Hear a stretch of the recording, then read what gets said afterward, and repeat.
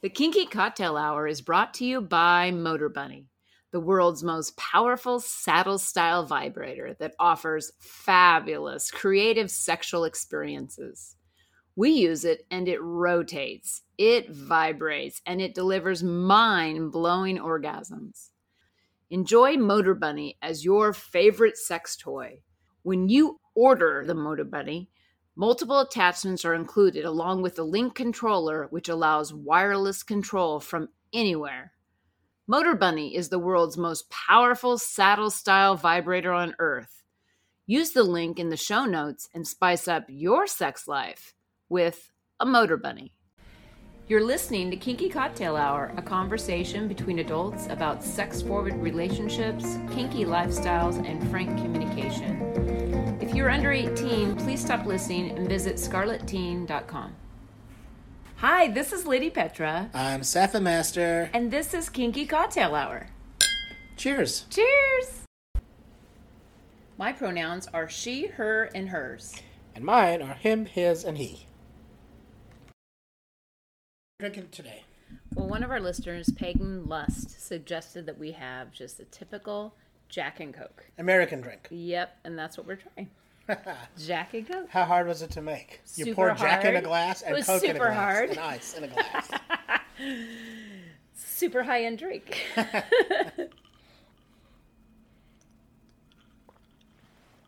Yep, that's you know, it's such a simple drink, but it's actually quite delicious. You know what I like? I like this better than rum and Coke. Yeah. Personally, rum and Coke gets too syrupy. I agree. Weird. The Jack cuts through the cola in this, and I'll let the listeners know we actually got real cola. So when you buy it from a taco truck, we got the bottled Coke. Yeah. Which is harder to find. Mexican cola, and it actually has the better sugar. Better sugars, yeah. No, it's a good drink. You taste the caramely notes. You get a little bit of smokiness from the whiskey. Yeah, it's good. Yeah, and I can see why people just drink this. I can see why they drink it. Yeah, for sure. You can see why. Well, go-to in a lot of clubs, Jack and Coke. Well, one of my good friends, this is his go-to drink. He drinks all the time, like all night long. Oh, jeez. Yeah. Well, you can see why though. It's easy. Yeah. All right. Thank Pretty you. Simple drink, but good. All right. Well, today we're doing Kinky Poetry. Kinky Poetry Hour, version 3. Yes. And today we've chosen a poem that isn't a kink poem per se, but it's a poem that's impacted our lives. Yeah, it speaks to us. Yeah. And so today's poem is "The Road Not Taken" by Robert Frost. Yes. So why don't you read it? I don't know if I read it right, but let's try it. All right. All right. 2 roads diverged in a yellow wood, and sorry I could not travel both and be one traveler. Long I stood and looked down one as far as I could to where it bent in the undergrowth. Then took the other, as just as fair and having perhaps the better claim, because it was grassy and wanted wear, though as for that, the passing there had worn them really about the same. And both that morning equally lay in leaves no step had trodden black. Oh, I kept the first for another day, yet knowing how way leads on to way, I doubt if I should ever come back. I should be telling this with a sigh, somewhere ages and ages hence. 2 roads diverged in a wood, and I took the one less traveled by, and that has made all the difference. Yeah, I love this poem. You know, when I was graduating high school, the guest speaker to our high school class included this poem in his conversation with us. Wow. And so it's always sat with me as something to think about whenever I've been confronted by a choice to make. Yeah, that's what it is, yeah. Yeah. And, you know, I love the poem. It really does speak to our experience of our kink journey together. Yeah. Because like you had to make a choice at some point. There were 2 paths, yes. Yeah, between 2 paths. Yeah, really, because it was the next chapter in my life, regardless of whether I had left my past relationship or proceeded with you. Yeah. It was a new chapter for me. You know, I was becoming an empty nester, and I wanted something different. So, both paths hadn't been trodden on yet. I had to just pick one. Right. And I obviously chose well. So I picked one. Yeah, but like in the poem, it talks about I sort of stared down the path as far as I could see, and I couldn't tell. They looked sort of the same, but one seemed to be more trodden on, and one less. And so for you, in the world of kink, like you hadn't trodden on that path. No, I could only see so far down the path. Yeah.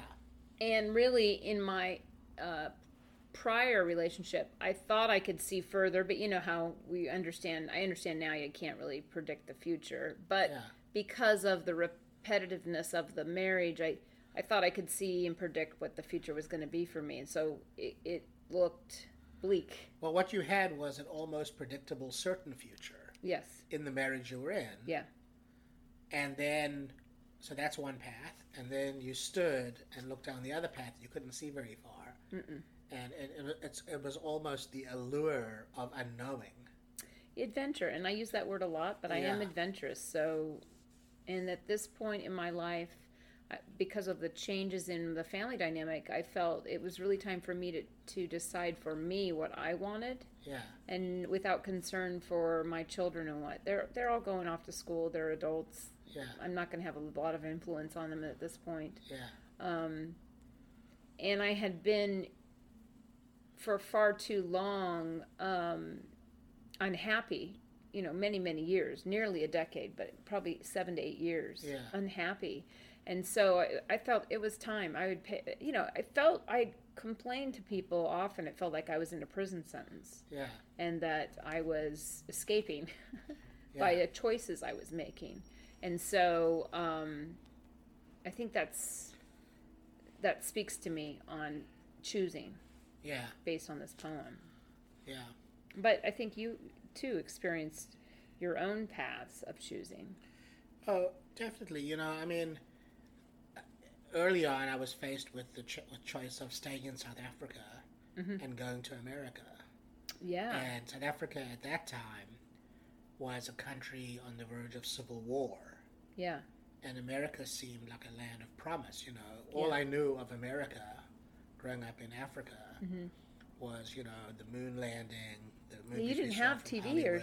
We didn't have TV, but there was an opportunity to see the closed circuit television at the planetarium. Right, but I mean, you wouldn't be apprised of America that much because you didn't have a lot of input. No, all it was like what we saw on in movies. Exactly. So we had a very limited view. And a very kind of Hollywood view. Very Hollywood view, but I had a limited view, whereas in South Africa I had a certain view. I was going to go, and I would have had to have gone into the military to defend white supremacy, which I wasn't. Because every citizen, every white boy had to do that. Had to do that. Yeah, and how long would you have to be served? I would have served a total of about 10 years. Whoa, they make really? Would have served 2 or 3 years up front, and then a 3-month camp every year for like the next so many years. Really? Yeah. Wow. And so I just wasn't willing to do it. And so I had that future. Yeah. Or I had the opportunity to go to this land of opportunity in America. Right. And what had happened was my cousin had visited the United States. My cousin Ian from England had visited the United States, and he's a salesman, and he was selling some little goofy thing. Mm-hmm. And he came to visit, and he said, the thing about America is there's a market for everything. And I didn't really understand what that meant, but it sounded better than where I was. Right. So I was faced with that choice, and I left the country, and then I came here, and then, along the way... Well, and apartheid was going on. I mean, there was huge disrupt in South Africa. Yes. So it was dangerous. And were your parents going to come to the U.S. no matter what? Like, would it have been like, no, I'm going to stay here, Pops, and they left you? Yeah, so... I had wanted to leave for a long time. Okay. I'd wanted to leave since I was about 14. And my aunt and uncle had moved to Seattle. Mm-hmm. And my uncle, became a citizen. And because of that, my mom got a third preference visa. Oh, yeah. So like kind of like sponsoring them. Yeah, she sponsored as a third preference. So we got a green card, And so At the moment that that happened, the country erupted in flames, South Africa. Mm-hmm. So 76 was when the Soweto riots started to Oh, occur. wow. Yeah. And literally, I remember we had a family meeting, and I had two older sisters who were both married to guys with English passports. That were still there. They're still there, and my brother. And my brother and his wife said they're going to go live in Cape Town. We lived in Johannesburg. They said they're going to go live in Cape Town. And my sister said they're going to move to London, both of them, because their husbands are English. Okay. And I said, well, I'm going to move to America because I had a gymnastics scholarship to Okay, great. to the University of Washington. And so I was going to move to America. So my parents were like, okay, well, my mom and her brother were very close. And she said, well, I want to go to America too. And so we just had a family meeting and made the But decision. if they hadn't have gone, you might have been I with would your have uncle. gone anyway, yeah. Yeah. I would have come and stayed here with my uncle. I'm glad they came. I mean, Yeah, you know, it was It better. would have been bad to have the family. Yeah, it completely- would have been difficult for everybody, but it was better. You know, it gave my sisters permission to leave, and it gave my brother permission to go to Cape Town. How long did he stay in Cape Town before he came to the States? 5 years. And then it was too much, and they No, left. it was or like they... he couldn't get citizen. He couldn't get a green card till 5 years had passed, because we had to get a citizenship before we could apply for a visa for him. Got it. And how long? And it took you 5 years from green 5 years. card to become a citizen. Correct. Yeah. Do you have dual citizenship? So South Africa Or, you know- and America at the time, neither one recognized dual citizenship, and there is a process for me to recover my South African citizenship if I want it. Sure. And the way things are, I might want it. Yeah. Who knows? Yeah. But it's a process. But the I've been a U.S. citizen since '82. And so, Yeah. Exactly. Yeah. But this poem struck me. Then that was like that was like an obvious in your face. Choose a road. Right. It's a huge one. Yeah, and then there've been different times in my life in business where business has failed or gone in a direction. I've had to choose. Do I let it go or do I take a new direction? And this poem steps up for me again. And so it's been a recurring poem in my life. And I remember early on when we were, sharing messages before we connected even in person, I sent you this poem. Yeah. Or we talked about it. Yeah. Anyway. And this poem has been throughout my life. I had my maid of honor read it at my wedding.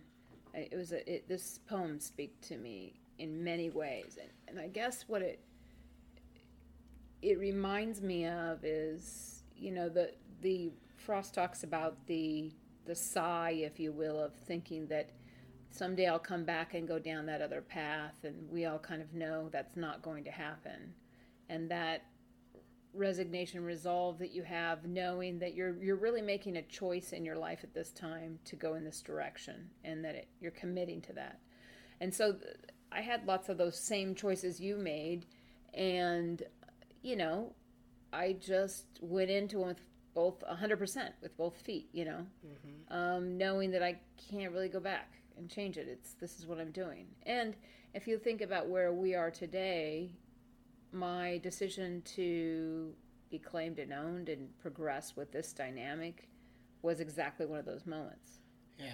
Exactly one of those moments. Yeah, it was definitely a point for me too, because both of us have come out of these sort of long-term marriages. Yeah. And we both had as a desire to participate in a 24/7 dynamic. Yeah. But to actually make the choice to do that is stepping into that road not taken. Right. Because it's one of those, some of these decisions you make in your life, there isn't a way to go back and make it the same decision again. It will forever be changed.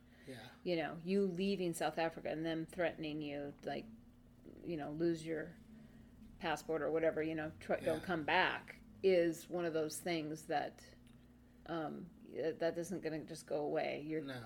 That kind of thing. So I think this poem is so powerful, and I'm sure people use this a lot. Like you said, it was used by a speaker for you, and I've heard this poem over the years myself. Right. I mean, it's It's the last line that lands for me the hardest, which is, I took the one less traveled by, and that made all the difference. Like that for me that's the secret to life, right? Like that's what I took from it at the beginning. It's this idea that if you embark upon an adventure, the adventure, the journey, is the adventure. Yeah, and are you looking for an easy way out, or it's not like you have to look for the hardest way through no matter what, but what it is authentically find out what you're going to choose to do and then do it regardless of what it brings up for you. Yeah. Just do it. Just make it happen. Yeah. That's I think how you live fully into your choices. Yeah. Versus, I don't know, clawing and complaining the whole way that you chose this path. Which I hear, a lot of people complain about the path they're in, but again, we're choosing our paths. That people say they don't choose them. They go, "Oh, I don't get to choose because I have kids and this." Okay, but at some point you chose to have kids, and at some point you chose to do this or that or the other thing. Yeah. And our choices compound on one another and affect our future. Yeah. Let's read through the poem and look at it paragraphically. So, two roads diverged in a yellow wood, and sorry I could not travel both. And be one traveler, long I stood and looked down one as far as I could to where it bent to the undergrowth. So there you sort of you're dealing with the pondering that we engage in about the almost certain possible futures that we have versus the unknown. Well, and I take it as, I don't know offhand when Frost wrote this poem compared to his age, but I take it as in the yellow wood, being a reflection of fall, meaning fall of his life. The fall of his life. Yeah. He's probably, in his 40s. He's reflecting backwards. Yeah, somewhere in that way where he's in the fall of his life and a choice has come forward. And he's choosing, I'm looking at it like he's in the fall of his life reflecting backwards about a choice he made. Well, but he's talking presently, like two roads diverge in a yellow wood, like it's present. And sorry I could not travel both. So it's like, for me, and that's fine, everyone interprets it differently, but I feel like he's in the fall of his life and something comes up and there's a choice to be made, whatever that means. And he's choosing, he wants to go both because they both are appealing to him, but he's got to pick one. Yeah, so he looked down one as far as he could, and then he took the other just as fair. Yeah. And having perhaps the better claim because it was grassy and wanted wear. Though as for that the passing there had worn them really about the same.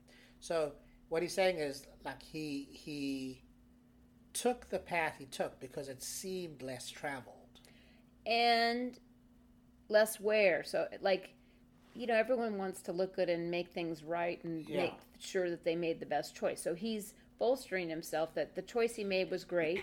Yeah. Even though both would have been good. But he thinks his choice was a little bit better. He does, yeah. And both at morning equally lay, in leaves no step had trodden black. Oh, I kept the first for another day. Yet knowing how way leads on to way, I doubted if I should ever come back. And that's really the truth of it. Yeah. The thing is that, who you were when you made the choice to participate in our dynamic and who you are now, like you can't go back. I can't go back and be her. You can't go back and be her. She doesn't even exist. No, I know. So, and he's recognizing that you say to yourself, I'll go back and do that someday. You know how someday comes up all the time. There's no such thing thing as someday, but that's what he's reflecting on. Yeah.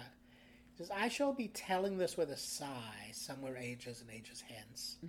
Two roads diverged in a wood, and I took the one less traveled by, and that has made all the difference. And then that's him, realizing that this choice later in life, when he's old and gray, he is going to reflect on this.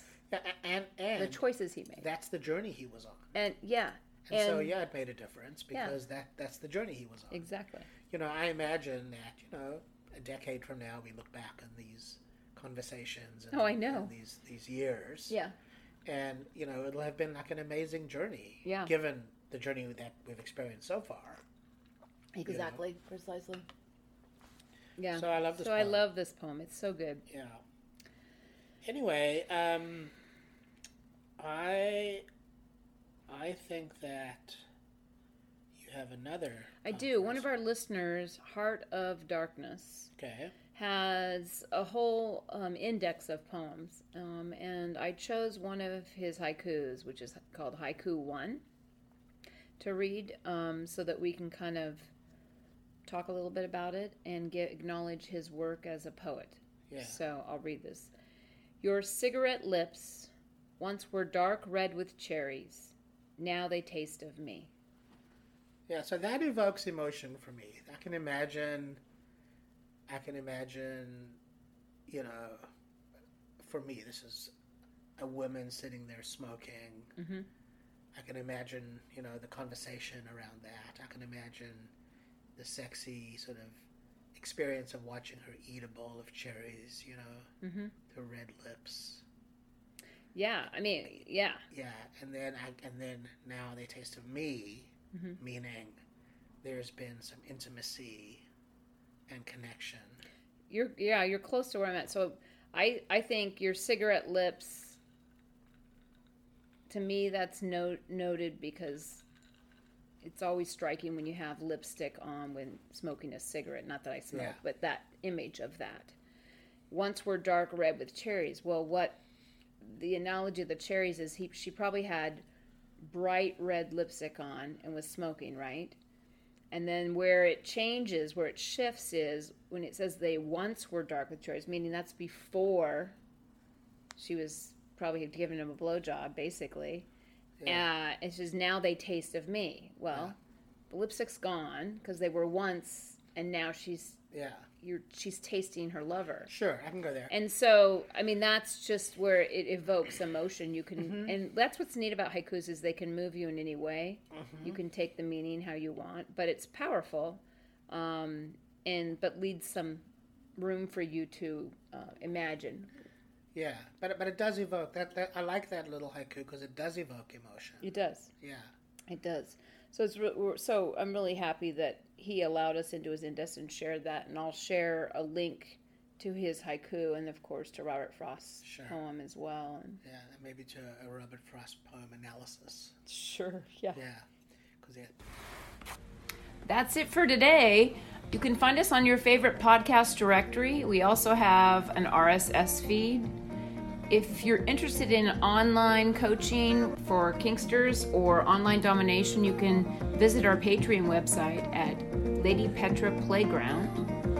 And if you're having comments or suggestions or drink ideas for our podcast, you can email me at ladypetraplayground@gmail.com. That's it. That's it. Cheers. Cheers.